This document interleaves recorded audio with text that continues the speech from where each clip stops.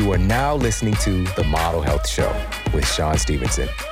For more, visit themodelhealthshow.com. Welcome to The Model Health Show. This is fitness and nutrition expert Sean Stevenson, and I'm so grateful for you tuning in with me today. This is a very important and special episode because we're talking about a topic that I've been working to impress upon culture for several years now. And this is the impact that your sleep quality has on your body composition. All right, the impact that the quality of sleep you get has on your potential to lose weight, to burn fat, and all of those glamorous keywords that we're looking for. All right, we get it today. And this is talked about so much. We're oversaturated with conversations about how your diet can impact your body composition or how exercise can impact your body composition. I guarantee you today, you're going to walk away understanding that your sleep quality is potentially more powerful than both of those things. And this is because I think, first of all, we need to have a shift in our perspective. We need to have a shift in our understanding of how sleep actually impacts our body, specifically in relationship to our kind of fat storing and fat burning hormones. Your sleep has a huge impact on your endocrine system. So your HPA axis, your thyroid, all these things that we know are regulating our body's ability to burn fat. Your diet does not impact it as much as your sleep does. Your exercise does not impact it more than your sleep does. And when we're talking about fat loss, it's really all about the hormones. Your ability to burn fat and store fat is regulated by your endocrine system and your hormone function. This is what these so-called experts are not talking about. They're not telling you this. And I want to make sure that we have a masterclass so that you have the information from here forward. You really understand just how valuable your sleep quality is in influencing your body composition. Now, with that said, we're also going to have some very tangible, actionable things to walk away with from this episode so you can go and put these things in play for yourself today. But again, it starts with a shift in our perspective because we bought in fully that our diet impacts our ability to burn fat. We've bought in fully that our exercise impacts our ability to burn fat. And you know why?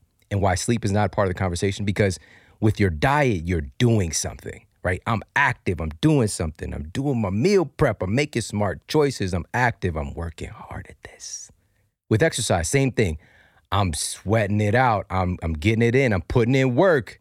All right. Grind time. All right. In the gym, same thing. I'm putting in work. I'm paying that sweat equity. Right? I'm grinding. All right. I'm becoming the soldier. All right. Getting on my Forrest pump. All right. I love running and I love lifting, right? We're putting in that work, all right? So we're being very active, very proactive, whereas sleep is something where you do nothing, right? I'm working at these things. I must get results because we're programmed in our culture that we don't get something for nothing. We don't get something for nothing. So I have to be putting in work in order to get these results. And we've really lost track of how special sleep is. And we've lost track of understanding that sleep is still putting in work, right? It's putting in work for these vital organs and organ systems that you have very little control over when you're up doing all this catabolic stuff because exercise is catabolic. It's breaking you down. You need the recovery to come back better. All the stuff you're doing with your diet, all of this assimilation and elimination, a lot of these metabolic processes take place while you're sleeping. You get the benefit when you're asleep. All right, this is where so many great things are taking place, but we have to flip that switch in our mind and understand sleep is, if anything, it is potentially a bigger responsibility than those other two today because you still have to take responsibility to step away and turn off the TV and go to bed.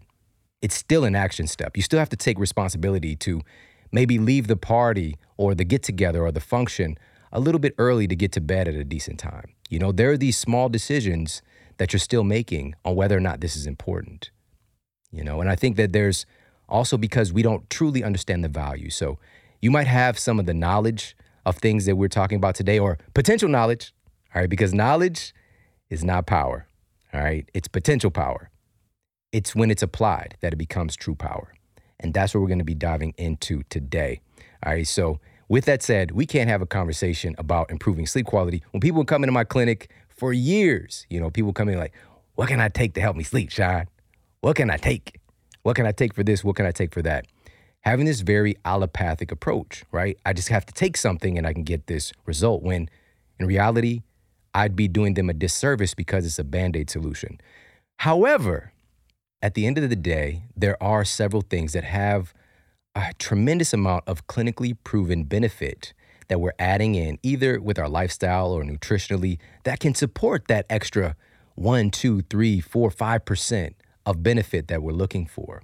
All right, but we want to go for those things that have a serious amount of time of clinical use or that have been studied, that have been around for a while. Not Ambien. Ambien's been out for like 2 weeks in comparison to something that's been utilized for centuries, right? And we know, people are out here Ambien tweeting, right? We know that there are some significant side effects. It might not be that, but there are some significant side effects attached to this. And I did an article for Men's Health magazine back in the day talking about this stuff. But the bottom line is, if you're utilizing a drug for this methodology, or even taking, over-the-counter stuff, this is what I was doing for many years when I was dealing with my own health problems. And I was getting this kind of pseudo-sleep, right? I wasn't actually going through my normal stages of sleep. I was unconscious, and I was mistaking being unconscious for actually getting the sleep that my body needs. And that's the big mistake, because it's a Band-Aid, right? It's a Band-Aid solution. But what if we look at something like reishi, right? Reishi has been utilized for literally thousands of years, and it has a tremendous amount of clinical data to back it up without the side effects, right? It's something that encourages your body's natural endocrine system and endocrine function to do what it's designed to do. A study published in the journal Pharmacology, Biochemistry, and Behavior found that the renowned medicinal mushroom reishi was able to, number one, significantly decrease sleep latency. So by utilizing reishi, you fall asleep faster. But this is something that's natural. It's been utilized. It's an earth-grown nutrient. It's been utilized for thousands of years. That's number one. Number two, increase overall sleeping time. That's good. Number three, increased deep anabolic non-REM sleep. So this isn't pseudo-sleep. It's encouraging your body to do what it's designed to do, right? To get that high-quality deep sleep. And it also increased overall light sleep time as well. So we got some REM sleep benefit there too. This is something I've been utilizing for, I don't even know how long, very long time. I'll have this cup of reishi. So even most days of the week now, I have a cup of reishi, maybe about 30 minutes before bed. It's a great little wind down ritual. And for the last couple of years, the reishi that I use is from Four Sigmatic, because they do a dual extraction. When you hear studies like this, you don't know whether the extraction method they used for the study was the one that you're getting when you're buying these products. Was it an alcohol extraction where you're utilizing some of the kind of terpene compounds? Was it a hot water extraction where we're dealing with some of the beta glucans, antioxidants? What is it that's getting this result? How about we get all of it? All right, and that's what you get with Four Sigmatic. I used to, years and years ago, 10 years ago, I would buy various products from different companies, 2 different products, to try to get the same thing I'm looking for with Four Sigmatic in one little easy instant pack. You open up, pour, add hot water, right? And they're sourcing from the very best places. So you're not going to be consuming any pesticides and herbicides or denticides. It's all done the right way, all right? And it tastes pretty good. What you can do, what I like to do, add a little bit of fat, right? Just a little bit of fat.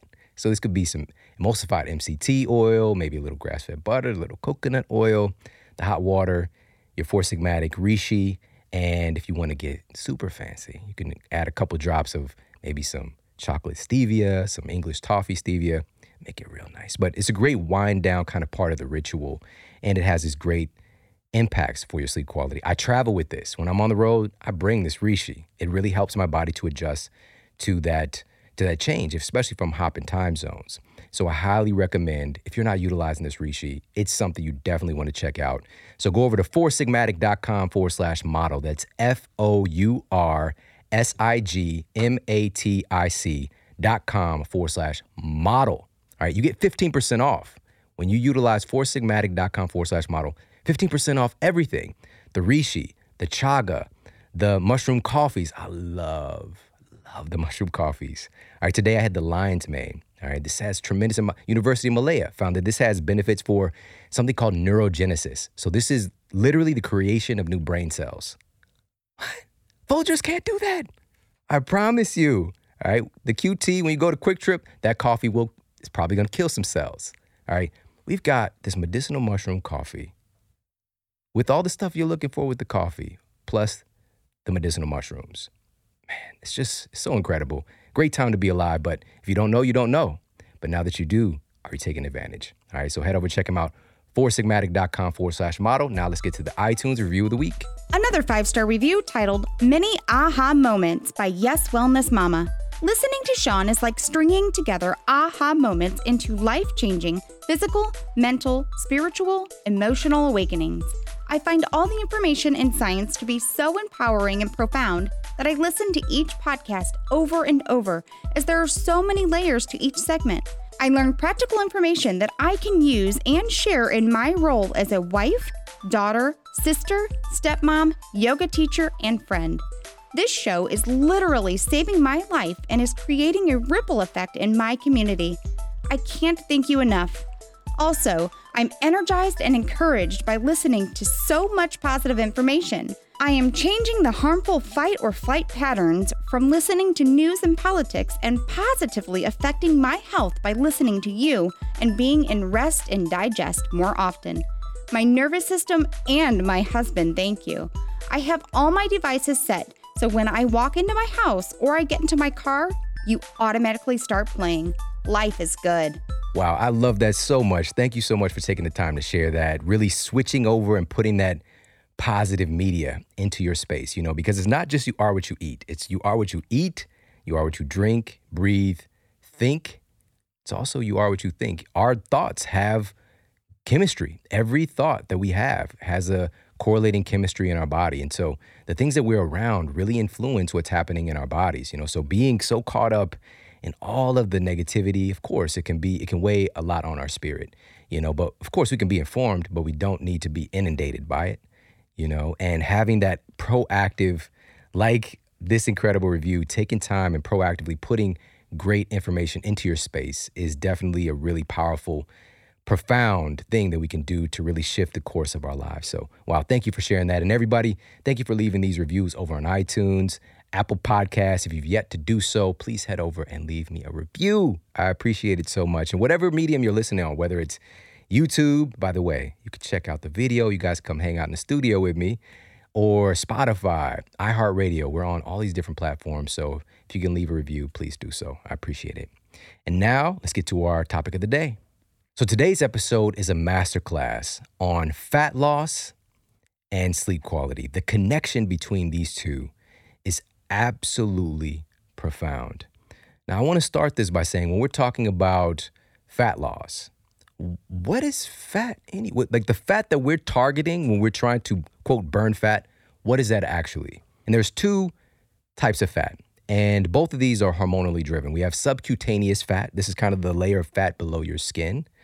And then we also have this kind of visceral fat, also known as omentum fat. And the name omentum is derived from a word meaning apron. So it's kind of like a fatty apron. All right. So this is the visceral fat that's more like organ fat, like fat around your organs. And it tends to hold up shop right around the waistline. So both of these things are targets for us. But in particular, this visceral fat is especially dangerous. So there's a joint publication of the Sleep Research Society and the American Academy of Sleep Medicine. They shared remarkable findings from a study that tracked visceral fat accumulation using a CT scan for a 5-year period. Now listen to this. The results found that subjects who slept less than 6 hours a night over the course of this 5 years had a 32% gain in visceral fat. And this is compared to those who slept for more than 6 hours per night, and they had 13% increase on average. This is more than twice as much visceral fat accumulation due to sleep deprivation. All right, so we were talking about burning fat. What does this look like? What does it look like really? We want to target this visceral fat because both are hormonally driven, but visceral fat especially. You're going to be having the tendency to produce more fat-storing hormones in relationship to carrying more visceral fat. In essence, it starts to become its own organ system in your body, all right? Functioning very much like an organ system, all of the fat accumulated. And it can become a very difficult kind of vicious circle. And so you think people are looking at, let me sleep better or increase my sleep. Sometimes increasing the amount of sleep hours is important. So in this study, they're looking at what happens when you have less than this particular amount. But my mission is to help people to sleep smarter, not necessarily sleep more. There are people who sleep 8 hours a night, but their sleep is terrible. They wake up feeling terrible, right? And they're not going through those sleep stages, because what is sleep? When it really boils down to it, what does it actually mean? What we see, what we can monitor as far as sleep is concerned, is a change in your brain waves. And each of those shifts in your brain waves is associated with transformative processes that take place in your body. For example, we have in the normal waking state right now, we're all in beta, all right? Beta and potentially some gamma as well as far as the brain waves, which is cool, all right? Sounds a little bit like Incredible Hulk, right? Got the gamma waves going. I don't know. So we got beta and gamma. This is a normal waking state. Then from there, as we transition into relaxation and into sleep, we go from gamma and beta into alpha. And then there's correlating processes that start taking place. Activation of your parasympathetic nervous system, shut off of the fight or flight sympathetic nervous system, and all the correlating things that take place. Changes with your thyroid hormone, changes with your stress hormone levels. All of these start taking place as we go into alpha. Then we go to theta, and then we go ultimately into delta, which is the deep, anabolic, kind of dreamless sleep that we're really, really wanting to spend an ample amount of time in on all of these stages, because all of them bring benefits. So again, it's not just about sleeping more, right? For some of us, we do need to sleep a little more, but it's the quality of that sleep. And that's what we're going to be looking at today when we get to the walk away actionable strategies. The things we can implement can improve those sleep cycles. So we're spending an optimal amount of time in each of those stages to truly recover and to transform our bodies, because that's just one. Today, I'm gonna lay it on thick. All right, I'm gonna lay it on thick.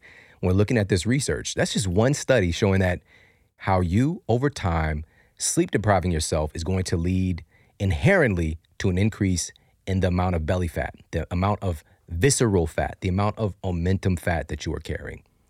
Facts only. All right, so keep this in mind. All right, let's look at this study. This was published in the journal Annals of Internal Medicine. This was conducted by researchers at the University of Chicago. Sleep loss was found to modify energy intake and energy expenditure. All right, just to set the scene. All right, so sleep loss impacted your body's ability to burn calories and you consuming more calories. And so here's what they found. They took test subjects and they put the test subjects onto a calorie-restricted diet, which is kind of common practice.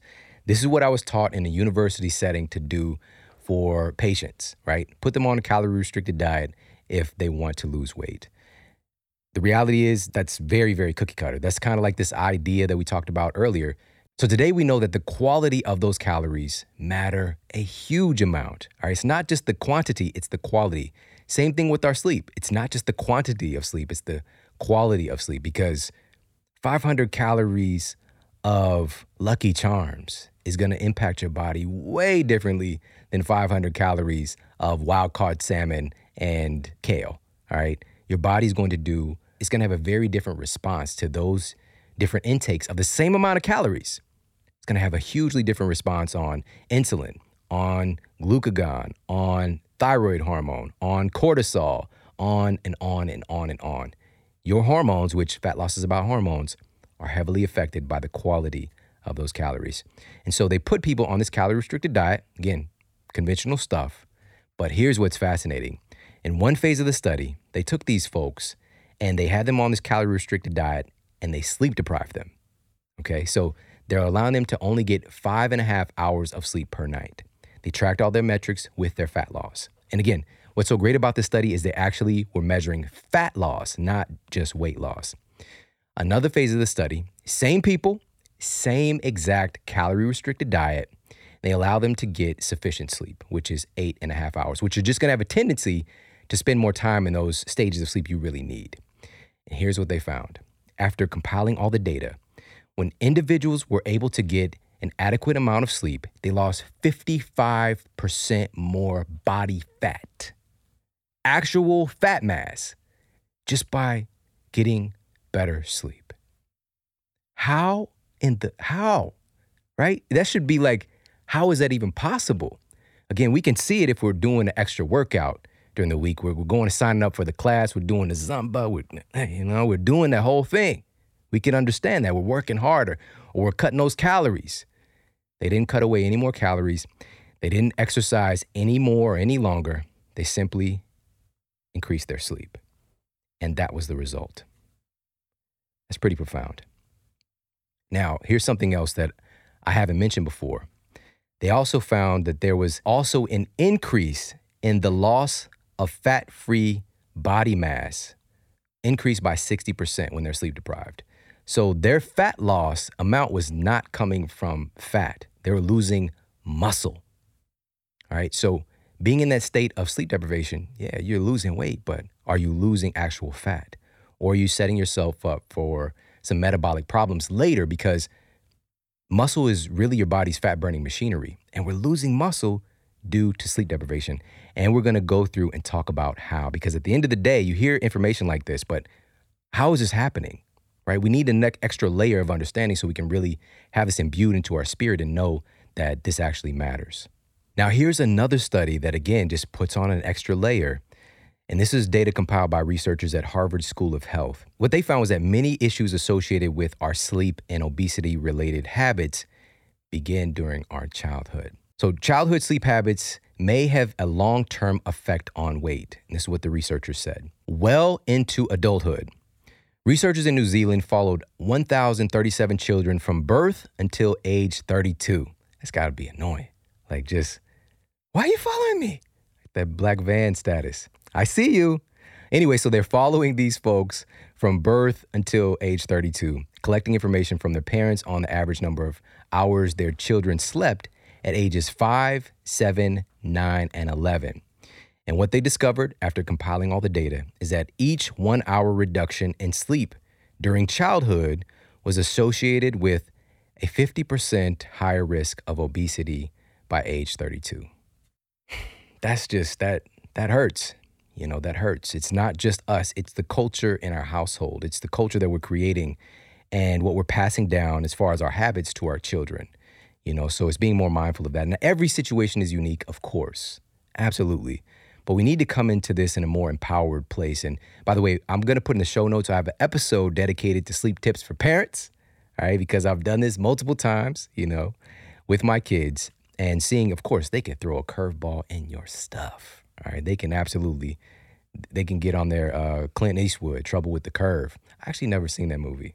If you have, let me know if you liked it, all right? But here's the thing. We have to come in this more prepared and also more informed on what we can do as parents to facilitate the health and well-being of our children. So often, for the past few decades, we've been brushing off and passing over the responsibility of the healthcare of our children to people outside of our family, right?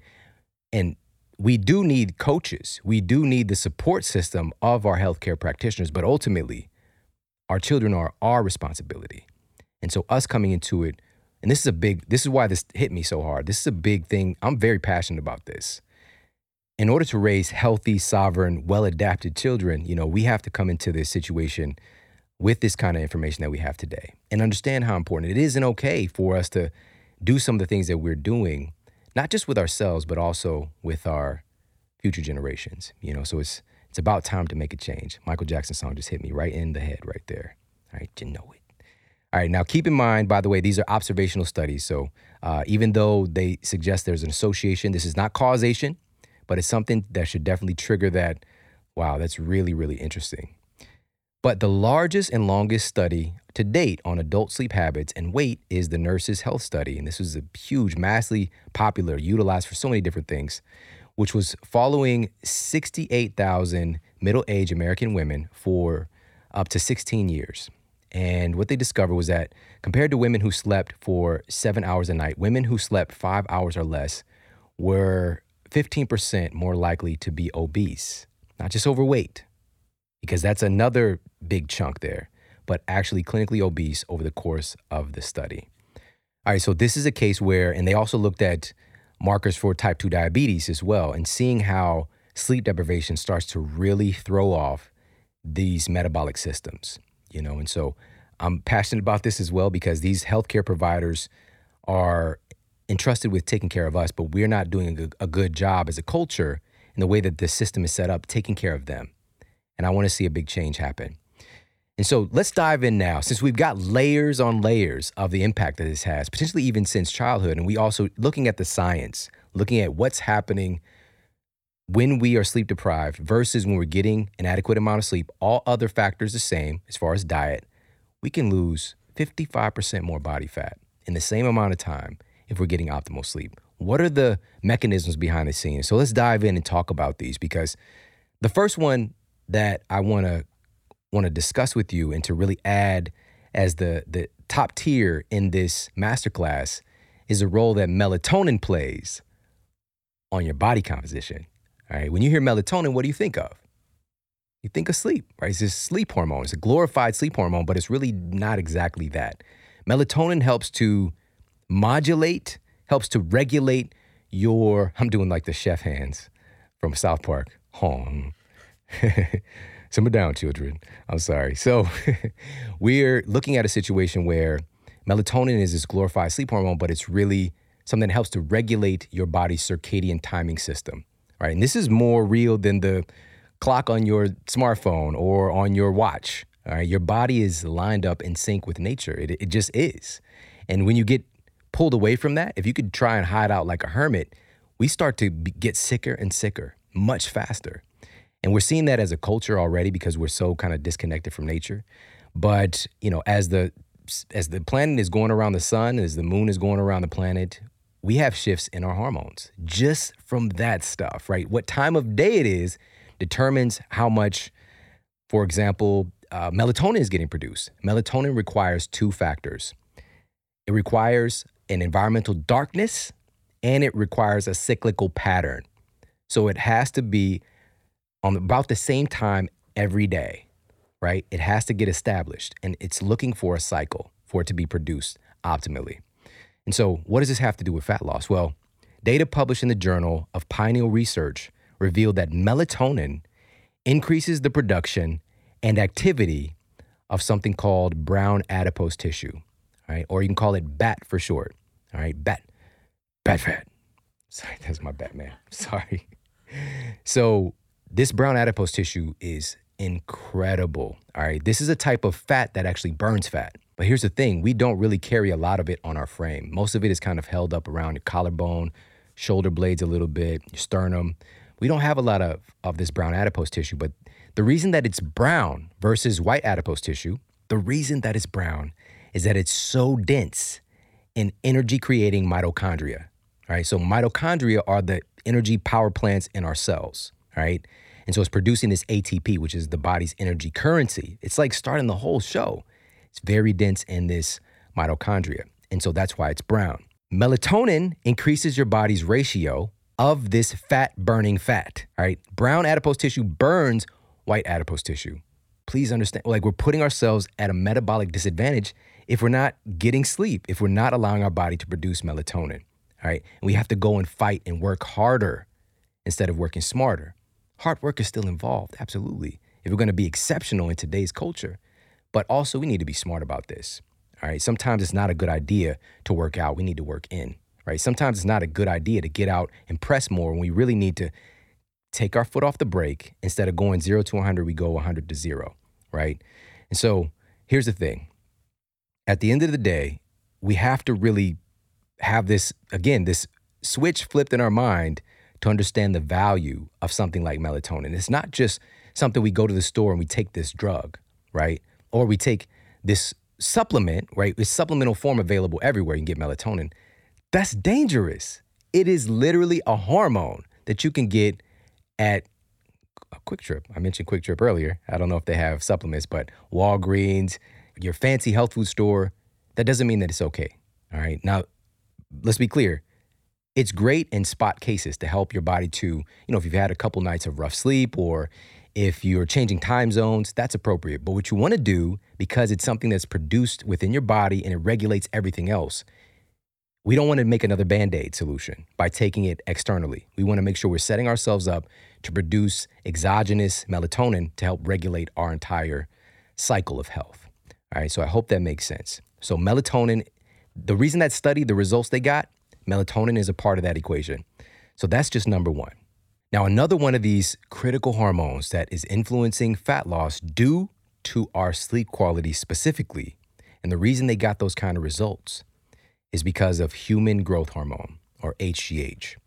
As much as 70% of your human growth hormone is released during sleep, specifically anabolic delta wave sleep. This is when you're producing the vast majority of your human growth hormone. We do produce some at cycles throughout the day, but it's just little squirts, all right? But when you actually are asleep and getting this deep anabolic stage, you're producing so much more.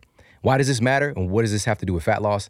Human growth hormone is also known as the youth hormone, all right? Kids have a lot of human growth hormone, like hundreds of percent more sometimes. Just, it's off the charts. This is why kids have so much energy.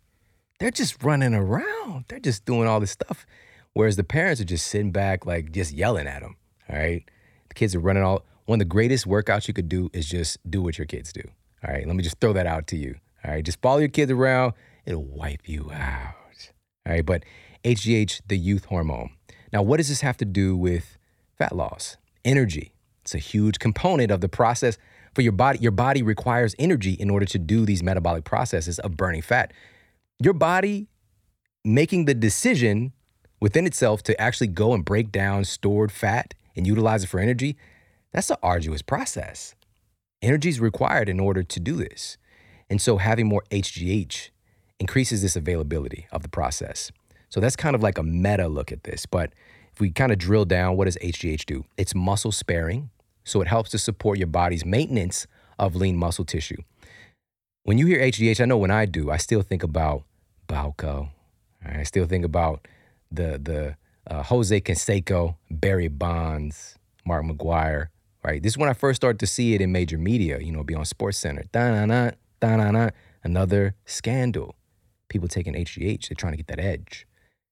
HGH doesn't directly make you bigger, faster, stronger. It enables your body to recover faster, all right? Again, my 6-year-old son could do the same workout as me. We go to the track and do sprints. He's good the next day. The next day for me, I feel like I got hit by a Fiat, all right? Just a small car, not a big one, but a tiny car hit me, all right?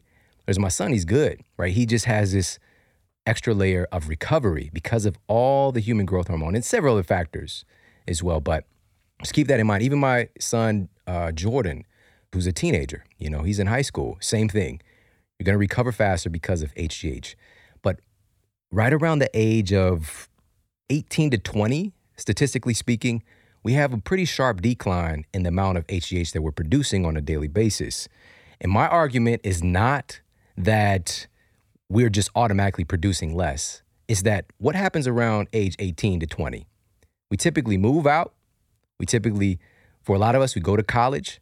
We get out of the routine. We get out of the expectation, the structure that's involved in being a part of a family household, and so we start to, just like, Mom can't tell me what to do. I'm staying up, right? And you're staying up watching UFC on VHS. That's what happened for me. It was new when it came out. All right, this was like, it was new. It was still underground.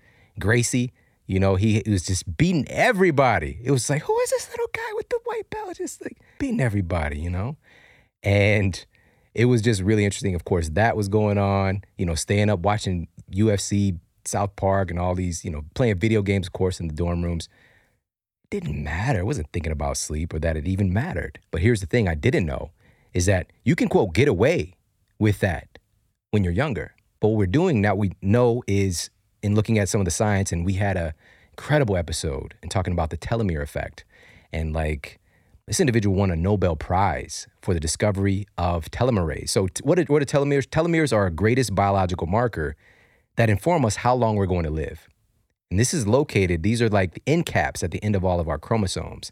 And as we age, it gets clipped off more and more and more until our chromosomes unravel, our DNA unravels, which doesn't sound good, but there was an enzyme discovered that can add length back onto those telomeres and effectively, in many senses, halt the aging process, if not reverse it in some senses, which is really, really crazy and just fascinating stuff. But what we discovered is that sleep deprivation is quite possibly the biggest epigenetic trigger on your aging process. It's quite possibly, sleep deprivation is quite possibly the biggest thing that will shorten your telomeres and age you faster. All right, so wow, just profound stuff. Human growth hormone, again, so we hit melatonin, HGH, muscle sparing, energy, recovery. Another big key here with that study and looking at how were individuals able to burn that much more fat by simply optimizing their sleep. Another big one that's influenced behind the scenes, this is why it happened, this is how it happened, is due to its impact on cortisol. One of the very first things we see clinically when people are sleep deprived is elevated cortisol levels. All right, and cortisol, again, it's a glorified stress hormone, but it's so much more. It is so important and has really just been getting a bad rap. Cortisol gets blamed for everything. All right, it's making me fat. Cortisol is making me stress and leading to anxiety. Cortisol is causing these issues with my ability to lose weight. Cortisol is causing this anxiety. It's my stress. It's my stress hormones just off the charts. Cortisol is causing me to break up with my boyfriend. I don't know if you guys saw that meme. So here's the thing. Cortisol is actually a really important and valuable hormone. This is why we produce it. This is why it's an option. But the problem arises when cortisol is produced in the wrong amount and at the wrong time. All right. For example, cortisol is needed in order for your thyroid hormone to work, right? And your thyroid is known as like the kind of governor of your entire metabolism in many ways, right? It's the master regulator of your metabolism, this thyroid gland. And thyroid hormone cannot be mobilized and utilized properly without cortisol being present. So there's that. All right, cortisol is not all bad. But here's the problem. When these stress hormone levels elevate to a place that's dangerous, one of the first things we see is increase in fat storage. This stress response is not new. Your body, your genetics, your DNA is ancient. It has these programs that are running. When stress is high, it's telling your body there's danger. I need to stock up. I need to store this fat, this protection. I don't know if I'm going to have access to food, if I'm going to be, kind of hiding out here in this cave. Stress is around. But the thing is, we're not exposed to that kind of stuff. There isn't a saber-toothed tiger. There isn't, a rival tribe oftentimes, especially people that are able to listen to this. They're not dealing with that kind of fear and that kind of tension, But what we do today more than ever, we can manufacture fear. We can manufacture worries and anxiety because the human mind is infinite, right? You can get caught up and just start getting stressed out on like some Armageddon stuff of like, man, I hope a comet doesn't come. Like, I know there's going to be a comet at some point. We're going to need Bruce Willis. Is Bruce Willis still alive? Like you start going down this whole rabbit hole of fear and we're like, who's going to go and blow up the comet, right? This crazy stuff we can come up with. But we worry and we stress and we create more stress for ourselves. But what we can get ourselves into is a chronic state of elevated stress, right? This state of chronic stress. That's what's dangerous. So number one, fat storage. And this is because cortisol has this really interesting ability. It's a process called gluconeogenesis. Gluconeogenesis translates to mean creation of glucose or sugar. And when you're in this state of stress, your body's telling you that your physiology that I need to have more energy because the stress is dangerous. And so it can literally take your muscle tissue, cortisol, at these chronically elevated levels, take your valuable muscle tissue, that's the fat-burning machinery of your metabolism, can take this muscle tissue and turn it into glucose. Break your muscle down and turn it into fuel, gluconeogenesis, because of elevated cortisol. Man, it's profound what our bodies can do to protect us, but we don't need that kind of protection. When really we're stressed and creating this elevated stress situation in our body because we're sleep deprived. That's really the key. Again, one of the first things we see clinically is an increase in baseline cortisol levels when you're sleep deprived. All right, please understand that. So, fat storage, muscle loss, and also more circulating glucose now. And so what does that do? Well, we have more sugar in our system, just there. And this is dangerous because sugar just being free in your bloodstream, for example, I liken it to little tiny shards of glass.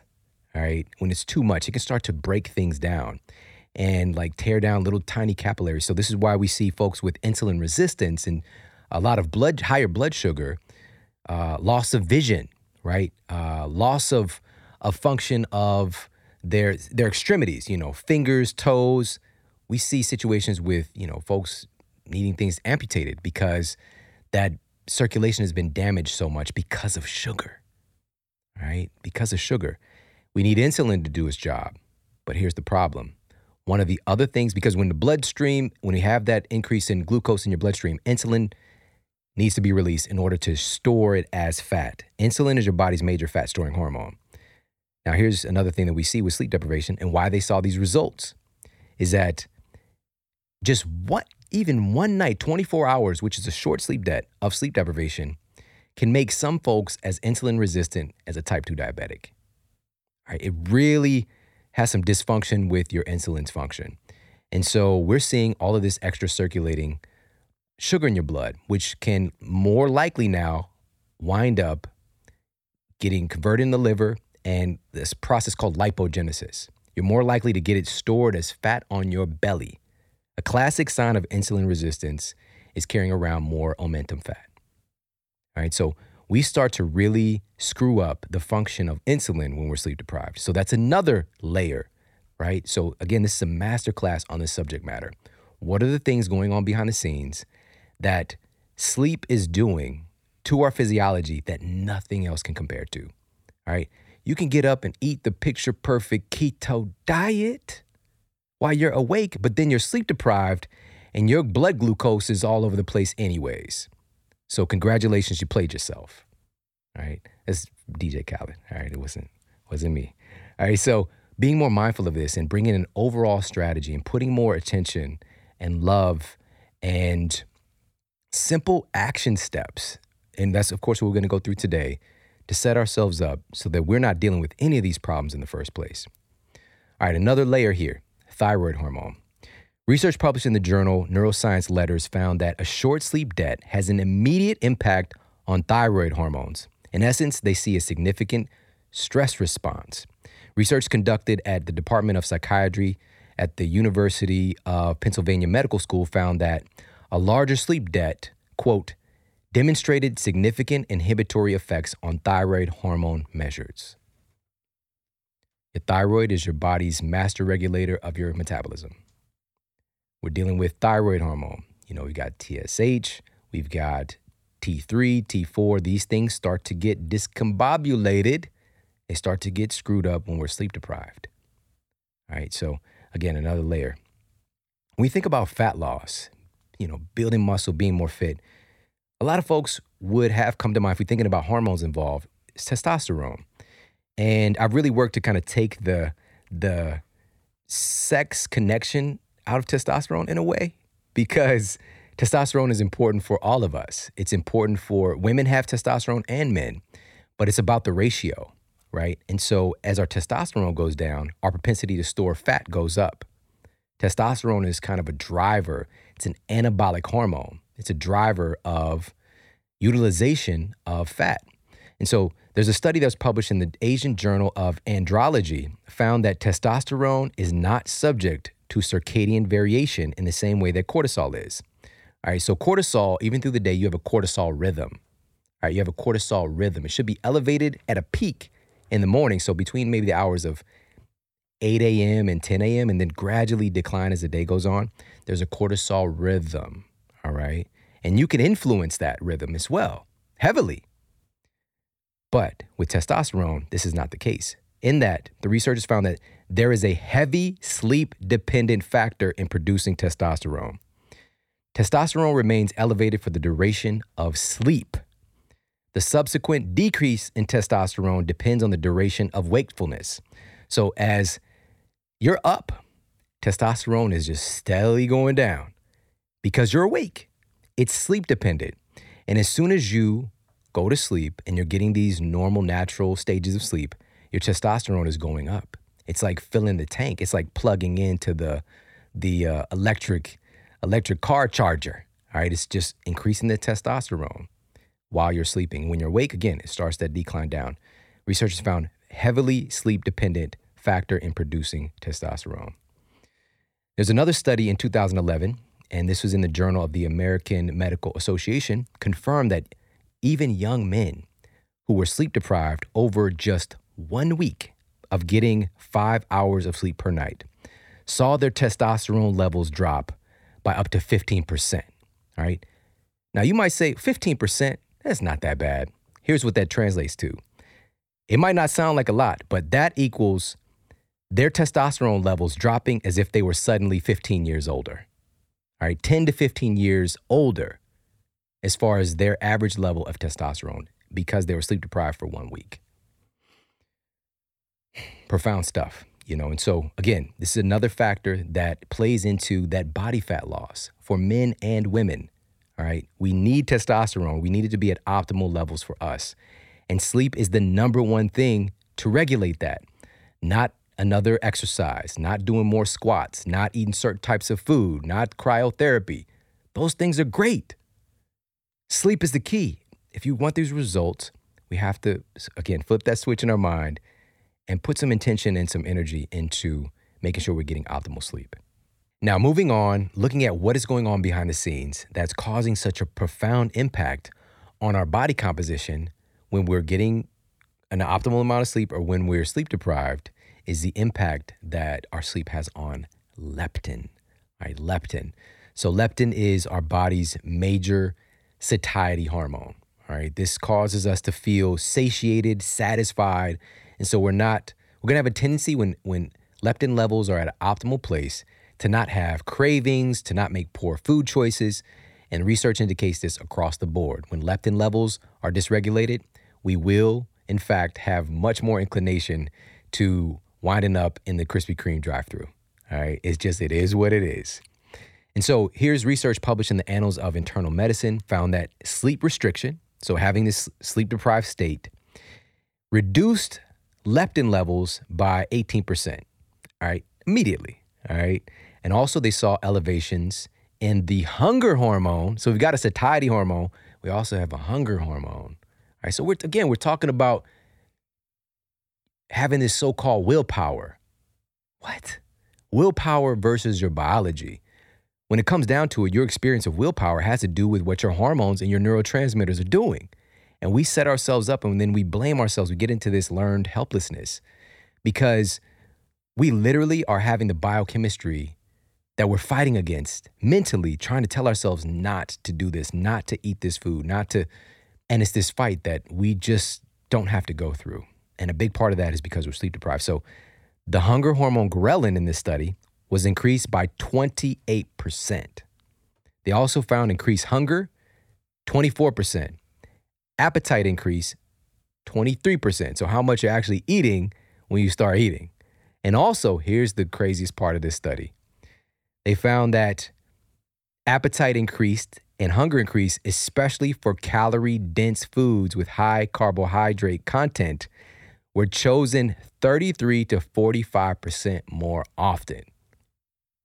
These hormones, because of sleep deprivation, people were choosing worse food. It's right there in black and white. And we're, again, setting ourselves up for a lot of struggle. And so many people wonder why. And they think that something is wrong with them. And there's nothing wrong with you. It's just addressing this thing that has been so misunderstood and so put on the back burner and not cared about for a couple of centuries now, where we're really being programmed. Well, first of all, we've got this infinite access to stuff to do, but also just programmed to believe that you have to do more in order to get more. You have to do more in order to get the results you want. Now, there is some doing that has to be done, but at the end of the day, unplugging and getting sleep is going to set your body up and your metabolism for getting the results that you truly deserve. And by the way, this is just some of the research. We've got piles and piles of this data coming in, but I don't want you to be in a place where, you hear about this later, right? When it becomes common public knowledge, because I know it will.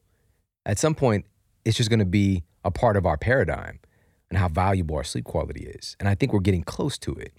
But right now, this is why you need to know this. By the way, so again, just one other study here with ghrelin. This was in the Journal of Sleep Research, found that a single night of sleep deprivation increased ghrelin levels by over 15%. All right, this hunger hormone is increased. Guess what? You're going to make poorer food choices. This hunger hormone just drives us to make those decisions. And going back and saying calorie-dense food, high carbohydrate content, I know this from experience. All right, what comes to mind for me is when my wife had our son, my son Braden.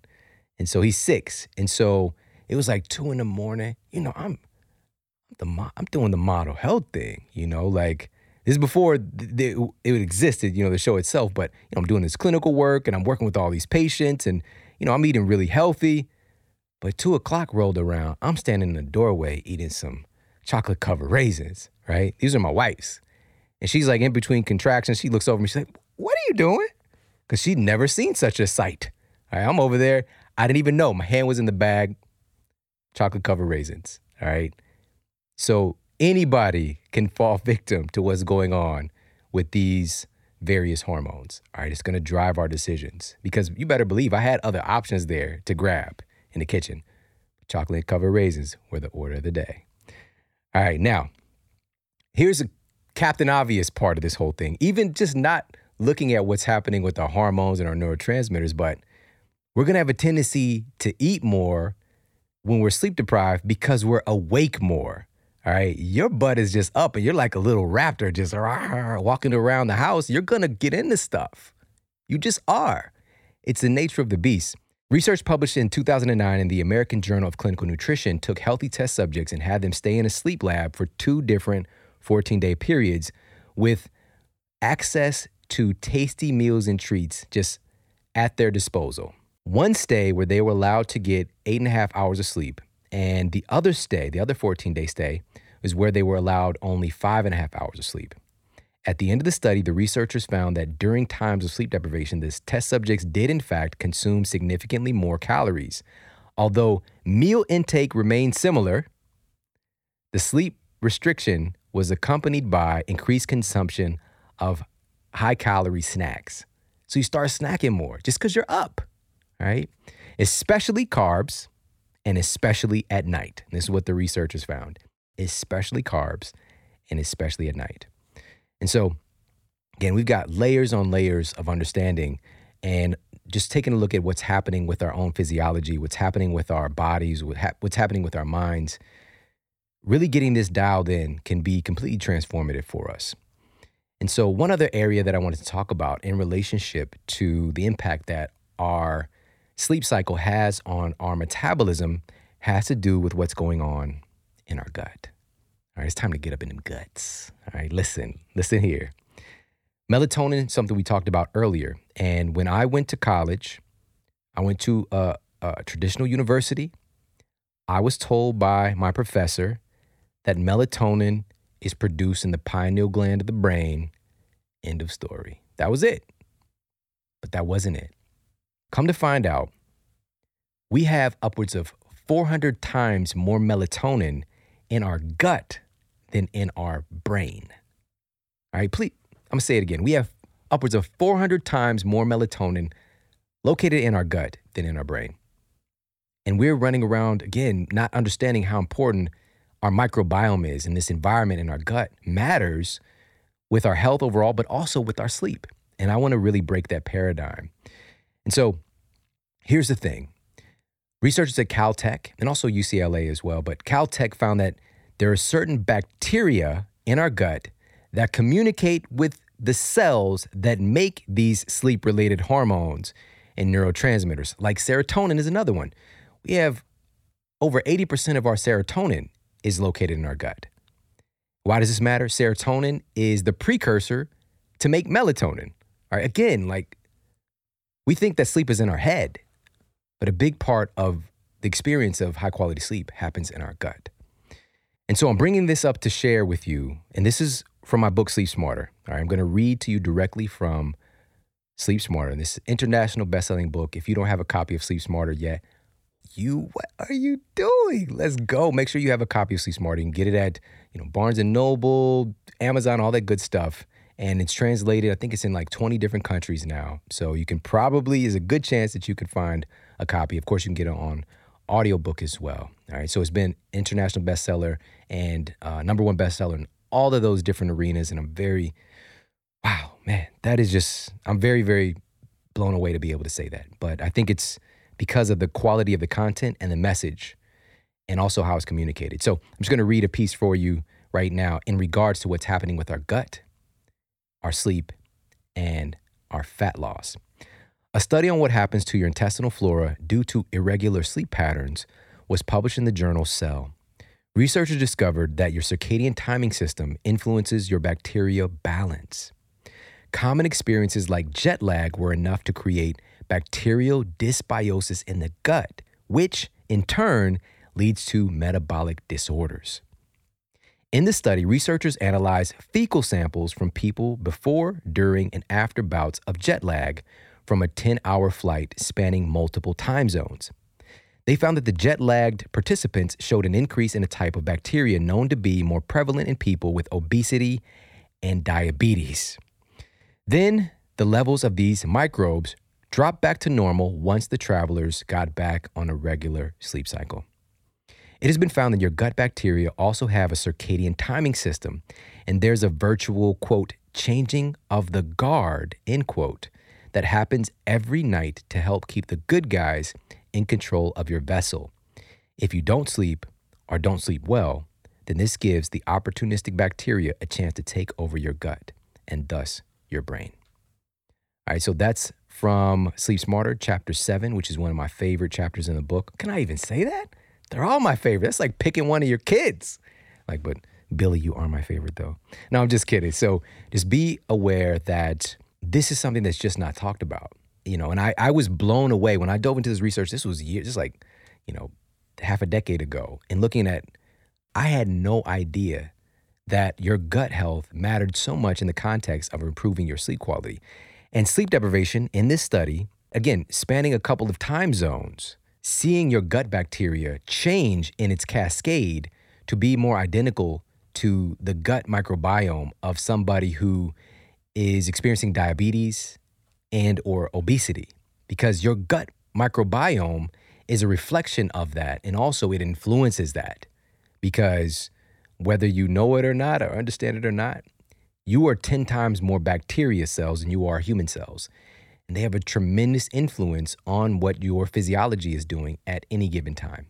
All right. So, and seeing this change, this correlation and being sleep deprived and this changeover in what's happening with the microbiome, and understanding how those microbes impact your sleep-related hormones and neurotransmitters, it goes both ways. So we have to take care of our microbiome in order to make sure that we're creating an optimal state in our body for high-quality sleep. And so with that, that leads into the 4 walk-away tactics for today, the 4 action steps, the 4 things to utilize so we can start to optimize our sleep in order to optimize our fat loss. And we can start right there where we left off, which is fixing your gut to fix your sleep.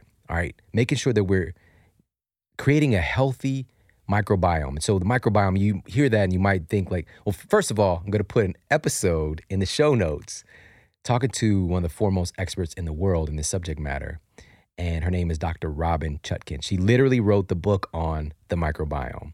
And so the microbiome is this array of bacteria, some good, some not so good, but there's an array. We all have good and not so good bacteria in our gut because everything plays a role. But today more than ever, we're seeing it's if you think about a biome or microbiome in this case, think of it like a rainforest, and you have all these different species and these different colonies. But then we have situations today where we have, quote, endangered species. Same thing with our bacteria. We have some extinct species that we're not even seeing anymore in the average person, but we still are seeing in indigenous cultures, right? Good news is it can be fixed. All right, that's the good news. And the action step here is making sure we're taking care and supporting this microbiome. Number 1, avoiding things that kill the good stuff in your microbiome. So ideally, if you can take steps to avoid pesticides, fungicides, rodenticides, the suffix "side" means to kill, all right? And specifically to kill small things like bacteria, All right. And with that step that says we can ideally choose organic more often. This doesn't have to be a 100% thing, but when you can choose and avoid this potential microbiome damager. Avoiding heavily processed food, especially that's concentrated in starch and sugar, because those things feed opportunistic pathogenic bacteria. They love sugar. Love it. All right. They love it. So if you pull back on that stuff, you're not giving them their food, and they're going to be like, you know what? I don't even like this party. And they're going to leave. You're going to see some changeover. Also, haphazard and repeated antibiotic use. Antibiotic, that literally means against life, right? And so this is a call to action that we need to be much more judicious and sparing in whether or not we're utilizing antibiotics. I remember growing up, like, you get antibiotics for everything, right? For a cold, even if it's a virus. And antibiotics don't even kill viruses. This kills bacteria. We're just popping these, and we know so much documentation today. It's creating more antibiotic-resistant strains of these, quote, superbugs. It is bananas because of our overuse of these things. Antibiotic doesn't care if it's a friendly bacteria or not. It's going to kill a lot of everything. It's like a little bomb getting dropped in that biome, in that rainforest. And so just be more conscientious of that as we're working with our healthcare practitioners to do things that we can do to not take antibiotics, but if they are needed, they are needed. Everything has its place. All right, but I want you to keep that in mind. All right, so those are just a couple of things. I've got some more in Sleep Smarter, some more strategies, and also supporting the gut microbiome, we need to get in more of these friendly flora. So today, more than ever, folks are starting to really wake up as far as this in conventional knowledge, all right, in pop culture, are understanding the benefit of, quote, probiotics, right, for life, right, probiotics. And so what do we want to do? Food first, always, food first. So fermented foods, right, every culture. And working at a university, I worked with people from literally all over the world. And I got to ask them about, like, what fermented food do you guys have? You know, and sometimes it wasn't a fermented food, it was a fermented beverage. So sauerkrauts and kimchis, pickled, you could pickle just about everything. Kefirs, yogurts, right? There's so many different things that we can utilize today, and we have access to. There's kombucha everywhere now. It's like kombucha on tap. All right, but we want to make sure, again, we're being mindful of this for our own physiology, because some of this stuff is going to carry maybe a little bit too much sugar, maybe a little bit too much of this or that. So just, finding something that works for you, but food first, ideally. And specifically, I would recommend getting in some fermented veggies as the ideal kind of top thing. And from there, we can go into, for some folks, I do recommend them taking a probiotic specifically, because some folks, there's such a state of dysbiosis. But the thing is, for a lot of people, the probiotic isn't going to work and kind of take over the kind of control in the body with the beneficial flora if the opportunistic bacteria are not being dealt with. And oftentimes that means eliminating their food supply. All right, so just keep that in mind. But for a lot of folks coming into my clinic, a nice percentage, but not even the majority, I would recommend a probiotic. Now, also, as far as the sleep-gut connection, I recommend people eat several servings, so 4 to 5 servings a day of these good sleep nutrients, what I call good sleep nutrients. I have a whole list in Sleep Smarter, but I'll share a couple with you really quickly here. So vitamin C, for example. We think about vitamin C for our immune system, but it's a huge player in our sleep quality as well. A study published in the Public Library of Science revealed that people with low blood levels of vitamin C had more sleep issues and were more prone to waking up during the night. Great sources would be just the general, again, food first, green leafy vegetables, bell peppers, strawberries, kiwi. But I also recommend these, quote, superfoods, like super dense sources of vitamin C, like camu, amla berry, acerola cherry. Those are also awesome as well. Another one is calcium. The journal European Neurology published a study showing that disturbances in REM sleep were linked to a calcium deficiency, right? So we think about calcium in terms of our bones. It has a role to play in the building of these sleep-related hormones and neurotransmitters as well, just as like epigenetic influence, tagging our genes also. But the quality matters. We think about, in our culture still, milk. Not the best source. Not at all. Not even close. Best sources of calcium are green leafy vegetables, kale, collard, mustard greens. Also, things like sardines, sea veggies, sesame seeds. There's so many great sources, and you don't have to deal with any kind of allergies or intolerances with dairy. So again, those are just a couple, whole list of those in Sleep Smarter. Now, the next tip has to do with making sure that we're producing optimal melatonin at night. So again, we have two conditions that have to be met. We have to have a biological night, and we also have to, which is the cycle, right? Having a biological night. So we have a cycle of night each day. And also light levels need to be low. We need darkness. We need specifically certain types of light impact our melatonin production. And researchers at Harvard University found that exposure to our tech devices, the blue and white light radiating from our tech devices at night, suppresses melatonin substantially. What they found was that every hour you're on your device at night suppresses your melatonin for 30 minutes. All right, so again, you could stay up, it's 11, 12, 1 o'clock in the morning watching the Bridesmaid Tale? I don't know. It's hot on the streets. Whatever it is, all right? You're watching whatever, Luke Cage, Scandal, whatever you're into. Again, this is not about perfection. Sometimes that's the order of the day. But if we're consistently, we're not taking responsibility to take our behind to bed. We're putting ourselves 3 hours at night. You go to sleep, melatonin isn't even being produced for an hour and a half. And so you're not going through, because it's a regulator of your sleep cycles, of your circadian rhythm, you're not going into those stages to actually recover. Plus, we're missing the benefit that melatonin has with that brown adipose tissue we talked about earlier. So what do? Number one, I do recommend having a screen curfew. All right, setting up a time, like you just get off your device, maybe it's 30 minutes before bed, an hour before bed. I've talked about this many times because this is the hardest thing to do. We've done shows talking about how addicted we are to our devices. And I'm not excluded from this. There's a connection because it really runs on dopamine, serotonin, all of these hormones that create a draw, like it makes you feel good in your brain. You don't know this. It's happening behind the scenes. Opioid system. We talked about that with Dr. Robert Lustig. So I'll put that in the show notes for you if you happen to miss it. But bottom line is, it's not an easy task because here's the solution though. Because Instagram, Facebook, social media, YouTube, searching, all of that plays on dopamine, which is it's a hormone that drives us to seek, to find things, right? It's based on some pleasure, like we're looking for pleasure. But here's the thing, whenever you have infinite stuff to look for on the internet. And when you find something, you get a little hit from the opioid system. And so it creates this little kind of vicious feedback loop where every time you seek something, you find something. Seek and find, seek and find. And the internet is perfect for that. And so to step away from that, you can't just sit there and be like, I said I was going to get off my device 30 minutes and you just sit there and punish yourself, all right? Because you're going to get withdrawal symptoms, all right? I call them the internet jitters, all right? You're going to think in your mind, let me just check one post. It's called a just check. Let me just check. Just check one post on Instagram. Next thing you know, you're scrolling, right? You're scrolling. You're watching you're doing everything. So you have to take time to fill that space with something of greater or equal value. That's the key. Greater or equal value.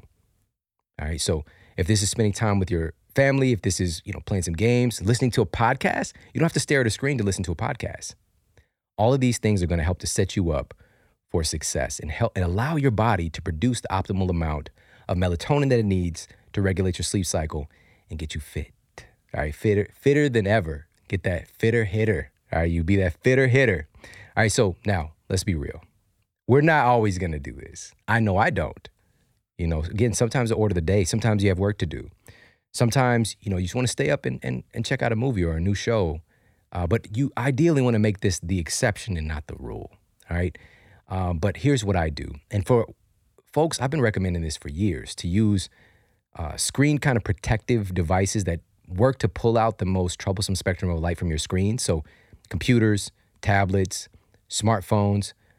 Apple is built into their products now, in their smartphones, tablets, a tool called Night Shift. You just go to your screens, you set it and forget it. All right, it kind of cools your screen off. For your desktop, laptops, an app called Flux that I've been using for many, many years. So it's f.lux. You could download that. It's super easy and it's free. All right. Androids, it's like, what about me? Android, you can go to your app store. There's tools like Twilight. But here's the thing. Data is not conclusive on whether or not these work. All right. I think they do have some effect. There's a lot of anecdotal evidence, but I want to know the science. I want to know that this actually does work. What I have found to work and what I've been doing for several years, I mean, I'm talking years ago, I got onto this and I realized about this whole thing with the, what we're calling, quote, night pollution at night. And so I was buying like these weird orange tinted hardware store glasses and wearing these at night around my house. I for sure, if you knocked on my door, you'd be like, "You building a birdhouse? Like, what are you doing, bro? You building a stool? Huh?" No, I wasn't building a stool. I was just trying to protect my melatonin and my cortisol. Because by the way, the researchers found that not only did it suppress melatonin, but it also elevated cortisol. And cortisol is a daytime hormone, right? So light exposure increases cortisol. And cortisol is like the Joker of melatonin's Batman. All right. These two things are at odds. Maybe the Joker is not a good, because cortisol is not all bad. Maybe it's the Hulk, right? Hulk, he could be a problem. All right. Just kind of misunderstood. If he's regulated, things are all right. All right. So these things are at odds. So when cortisol is elevated, melatonin has a tendency to be suppressed. All right. So here's what I found. And I found some glasses that actually look cool and they actually work. All right. Some blue light blocking glasses. And when the sun goes down, these glasses go on. This is just what I do. I've been doing this for years. And the ones that I use they're called Swannies. And these have such a cool look to them. So it doesn't look like I'm building a birdhouse. They're cool frames, but they work. They work incredibly well. Like you could see it just bouncing off. Matter of fact, I have some right here. So my little box, I've got a couple pair. And apparently my son put a rock in the box as well. There's a rock in here. But I have these frames, and this is the tortoiseshell frame. And I don't know if you guys can see in TV land, but the guys in the studio can see the blue light is just bouncing right off of it. It's going to block out over 99% of the blue light. Same thing. This is the black frames. All right. Maybe the rock might have scratched this up a little bit. And then they've got some really cool ones that have not been released yet that I have right here. I'm not even going to open it. Nope. Not even going to open it. But these are what I use. So I use the Swannies, and here's what the data shows. So they actually have research to back up their effectiveness.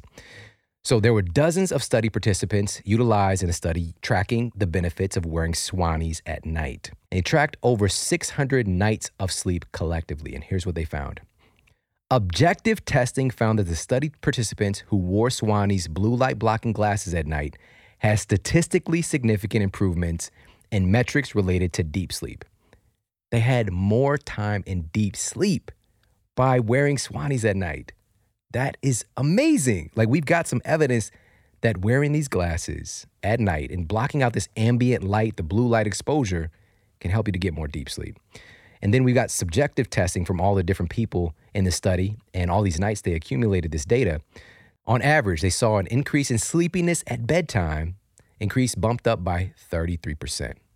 They found that there was 11 minutes less time to fall asleep on average, reduced amount of time spent awake during the night by 24 minutes. So they were up awake during the night, 24 minutes less on average. Improved ability to sleep through the night by 34%. That's amazing, man, that's amazing. Improved overall sleep quality by 36%, and improvement in feeling rested in the morning increased by about 37%. Swannies. Get some Swannies. I absolutely love these. I've been wearing them for years. And everything I do has a purpose, and they've got some really cool frames. Again, they're the best in the business. Head over to themodelhealthshow.com/glasses, and they've got a code for you. Use the code at checkout, Sleep Smarter, together as one word. Use the code Sleep Smarter. You get $5 off all of their frames.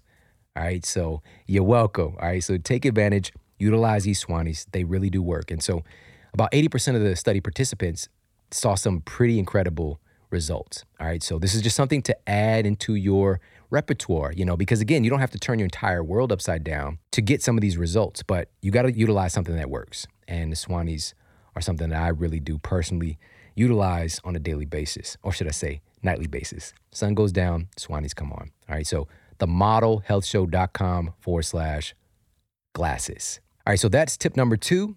And so we're looking at number 1, making sure we're getting plenty of good sleep nutrients, taking care of our microbiome. Number 2, avoiding the light at night. All right, the screens, if at all possible, having a screen curfew, but also utilizing blue light blocking tech that we have available today, especially rocking the Swannies. All right, so those are 2 tips. Number 3, a study published in Innovations in Clinical Neuroscience found that getting more light exposure in the morning, so during the day, getting more specifically sunlight exposure, significantly decreases cortisol levels later in the evening. So what the researchers have found here is that light at night, not so good. Light during the day, so good. All right, so we want to be aware of this stuff because our brains, our physiology has evolved having these very distinct day and night cycles. All right, so we need to honor those, get more access to natural sunlight. And so particularly what the researchers discovered was between the hours of right around 10 a.m. and 8 a.m. So in that block of time, getting some sun exposure, even if it's just coming into the room that you're in, really helps to set your circadian timing system. All right, so also sun exposure, specifically if you can get it on your skin, increases serotonin production, which that's the precursor to melatonin. And also it elevates cortisol, which is not bad during the day because it helps to reset that cortisol rhythm. This is what the researchers found. Cortisol goes up during the day like it should, and it's actually lower at night if based on folks who didn't get access to that sunlight. All right, their cortisol levels are high. All right, so that's the other action step for you is to make sure you're proactively, during the first couple of hours of the day, get some time, ideally if you can outside, if the weather permits. And if anything, make sure that you have some natural light exposure coming into the room that you're hanging out in, working, because it really is something that that our genes require of us to have great sleep. And finally here, with optimizing our sleep to optimize our fat loss, is to create an evening routine that includes the basics. All right, stuff we've talked about multiple times on the Model Health Show that's throughout Sleep Smarter, which has 21 clinically proven strategies to optimize your sleep, to sleep your way to a better body, better health, bigger success. 21. And this includes, in that evening routine, getting it cooler in your environment.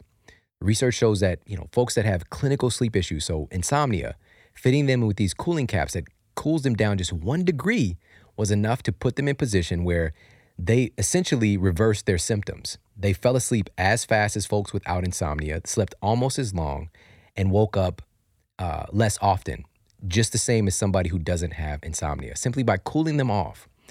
And so what the research shows is that having the environment in your bedroom to be somewhere in the ballpark of 68 to 62 degrees is ideal, but just cool it off as much as you can, because we all know what it's like to sleep when we're hot.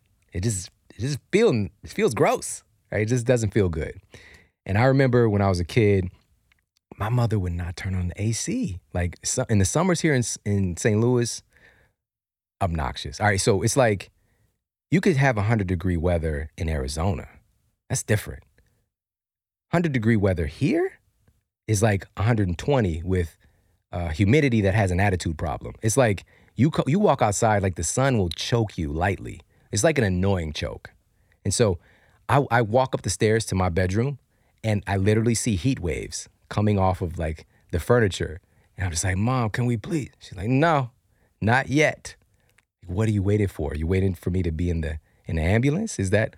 And so I would sleep, like I'd get butt naked and I would like spray myself with water and I would lay there in my bed with the fan. Cause you get the fan, right? The box fan. She's like, put a fan in the window.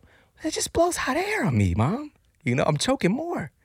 But I would spray myself and then I put like maybe a little toga sheet or something so my brother doesn't walk in and change his life seeing this naked young man there, And so I know what it's like.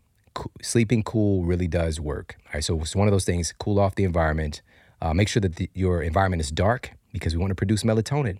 All right, so, and also if there is like some kind of a situation where a night light is required, I had scientists that literally are providing bulbs for folks in space programs like NASA.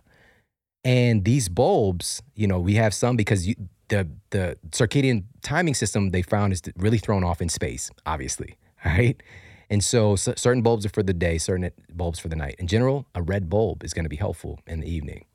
All right, so get it dark. Cornell University researchers found that having the light even the size of a quarter behind the test subject's knee during sleep in a dark room was enough to throw off their sleep cycle. Just that tiny bit of light. All right, so get yourself some blackout curtains if you've got street lights and your neighbor's porch light, that kind of thing. But if you're in more of a rural setting or a suburban setting where you don't have that kind of stuff, moonlight, starlight, that's not the issue. All right, humans have evolved with that. The other things, is artificial light pollution, is much stronger luminance or lux. All right, so these are basics and they're covered in Sleep Smarter. We've talked about them here on the show, but we need to have an evening routine that incorporates these things. All right, so those are your 4 tips to walk away with and to put in action for yourself. And I hope you got a lot of value out of this. Again, this is a masterclass on the subject matter, truly understanding what's happening behind the scenes that makes sleep such a powerful implement or such a powerful requirement in order for our body to optimally burn fat.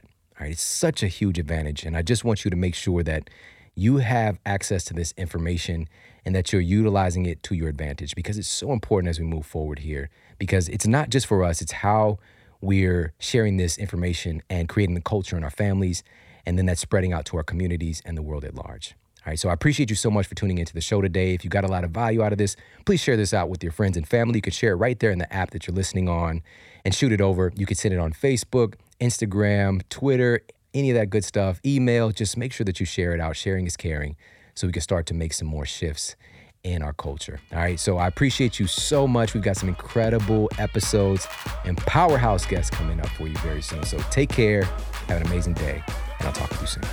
And for more after the show, make sure to head over to themodelhealthshow.com. That's where you can find all of the show notes. You can find transcriptions, videos for each episode. And if you got a comment, you can leave me a comment there as well.